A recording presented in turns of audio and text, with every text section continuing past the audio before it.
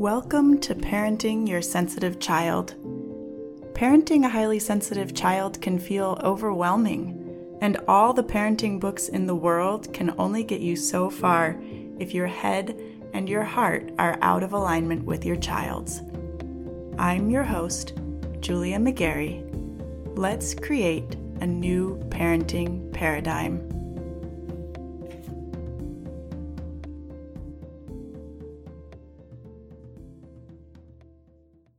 Hey y'all, we've been talking about brains a lot over here, and I wanted to share a few of the conversations I've had with my daughter recently because it's not really something that's modeled for us very often, and it's so very useful to our kids, especially if they're prone to overthinking or black and white thinking or even anxiety. Honestly, I knew it was something that could be helpful, but I've been amazed at how much it's helped my daughter. So I want to share with you. The first conversation I want to share requires a little bit of background information, a little context. I've always paid particular attention to developmental leaps. I had the Wonder Weeks app when she was younger, and then a few years ago I started reading up on the different milestones for older kids on the Observant Moms website.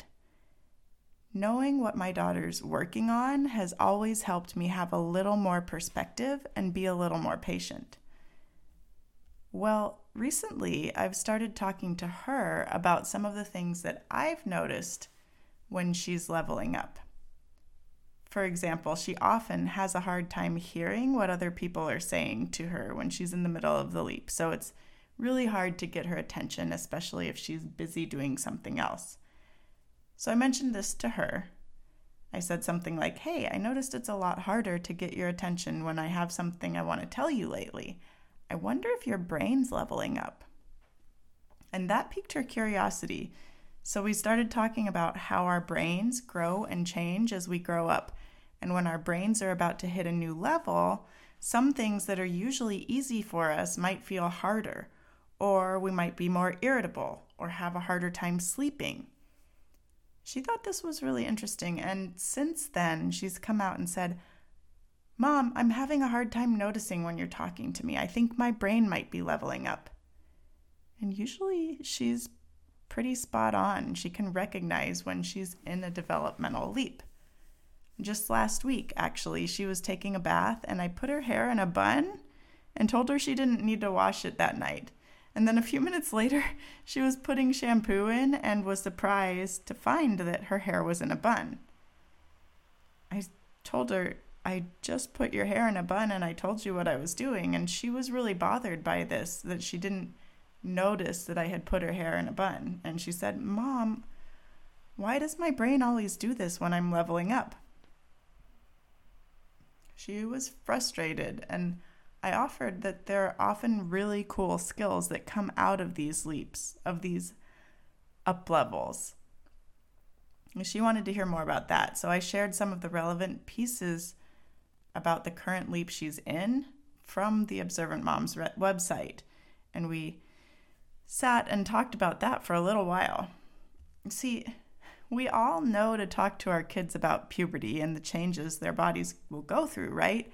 But their brains are changing all the time, and it can affect a lot of their day-to-day experiences. Maybe they feel foggy and don't understand why. Maybe they're more emotional than normal. Maybe the teacher's having a harder time getting their attention, and they're starting to feel bad about it. Giving them an explanation in language they understand is so helpful. And as an added bonus, you might just get to see what self-aware humans they are. Maybe they just needed the knowledge and the language to express their experiences.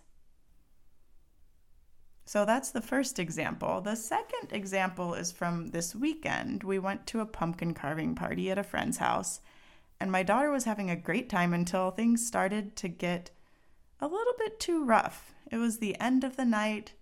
They were playing a scary game, and one of the older kids took it a little bit too far from my daughter's perspective. And it was all she could think about on the way home. Then the next day, She and I were playing Minecraft together, and she switched it to survival mode without telling me. So I don't know how much you know about Minecraft, but my daughter's super into it, and so playing together is one of the ways that, like, I can be invested in her interests, right? So I've learned a little bit about Minecraft. And when you're in creative mode, you can basically fly. So I was up in the air over my lava moat, and then she switched it, and I fell into the lava. And I'll be honest, my reaction time in that game is pretty terrible. So I caught on fire and died. And she felt so bad. She kept bringing it up, and that night at bedtime, she was talking about how she had had a rough weekend and she didn't want it to end with going to school. So I heard her out, and then I told her, listen, you have a human brain. And I think it might be helpful if I tell you a little bit about how human brains work. Their number one job is to keep us safe. A long, long time ago, that meant protecting us from predators like tigers. But we don't have to worry about that sort of threat anymore.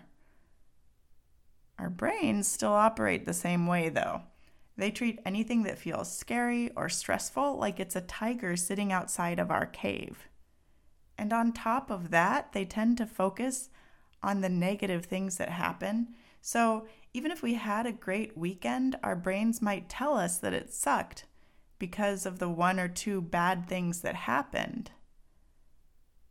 Do you think it would be helpful to know what you can do if you think this sort of thing might be happening? If you think your brain is holding on to the negative stuff, or if you think your brain is worrying about what it thinks is a tiger but is really just tomorrow at school. And she said yes. So I explained that, after I told her all that information in the first place, like about how our brains work, I explained, like, if you want to do something about it, first of all, you have to recognize that you're upset, and you have to show your brain. You might say to yourself, hey, I'm really angry right now because that kid was too rough and I feel like it ruined my night. Or maybe I feel really guilty and sad because I hurt mom in Minecraft. And then remind yourself that it makes sense to feel that way. It's normal to feel that way in these situations. And you get to be really gentle with yourself and take care of yourself. It's normal to be upset. It's okay to be upset. Be kind to yourself.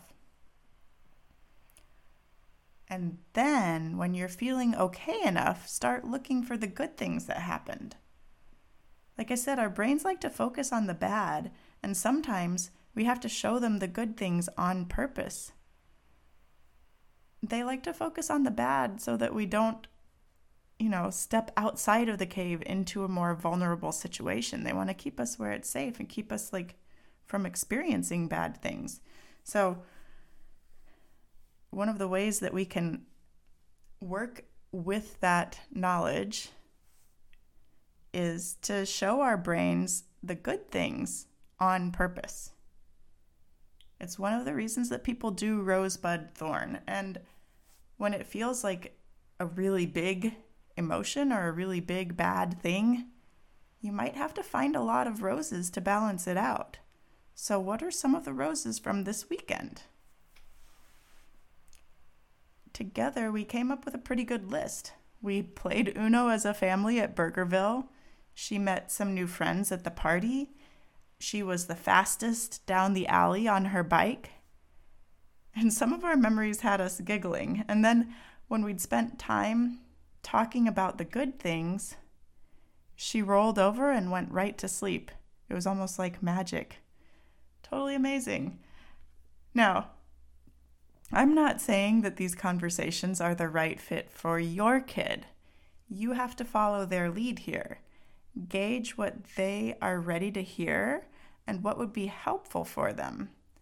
But know that kids can understand way more than we typically give them credit for, as long as you present it in a way that makes sense to them, in a way that's developmentally appropriate for them. And if you can give them the gift of understanding how their brains work and why their brains do certain things, it's a gift that's just going to keep going. All right? I hope that sharing our conversations with you today has been helpful. I encourage you to go out and try talking to your kids about how their brains work, about how their brains are changing, and see what happens. I hope you have a wonderful week, and I will talk to you in the next episode. Do you feel like you're parenting 24/7 and you're still not sure your child is getting what they need?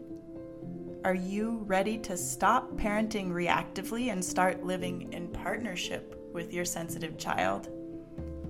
Are you ready to reclaim time for yourself and time for your dreams? Then you're going to want to explore coaching with me. I help my clients tune out all the noise, better understand their kids, build a parenting strategy that meets their family's specific needs, and do the mindset work necessary to implement that strategy consistently without sacrificing themselves in the process. To get started, just head over to partnerpath.com, click on coaching, and get your free consultation set up. Let's get to know each other.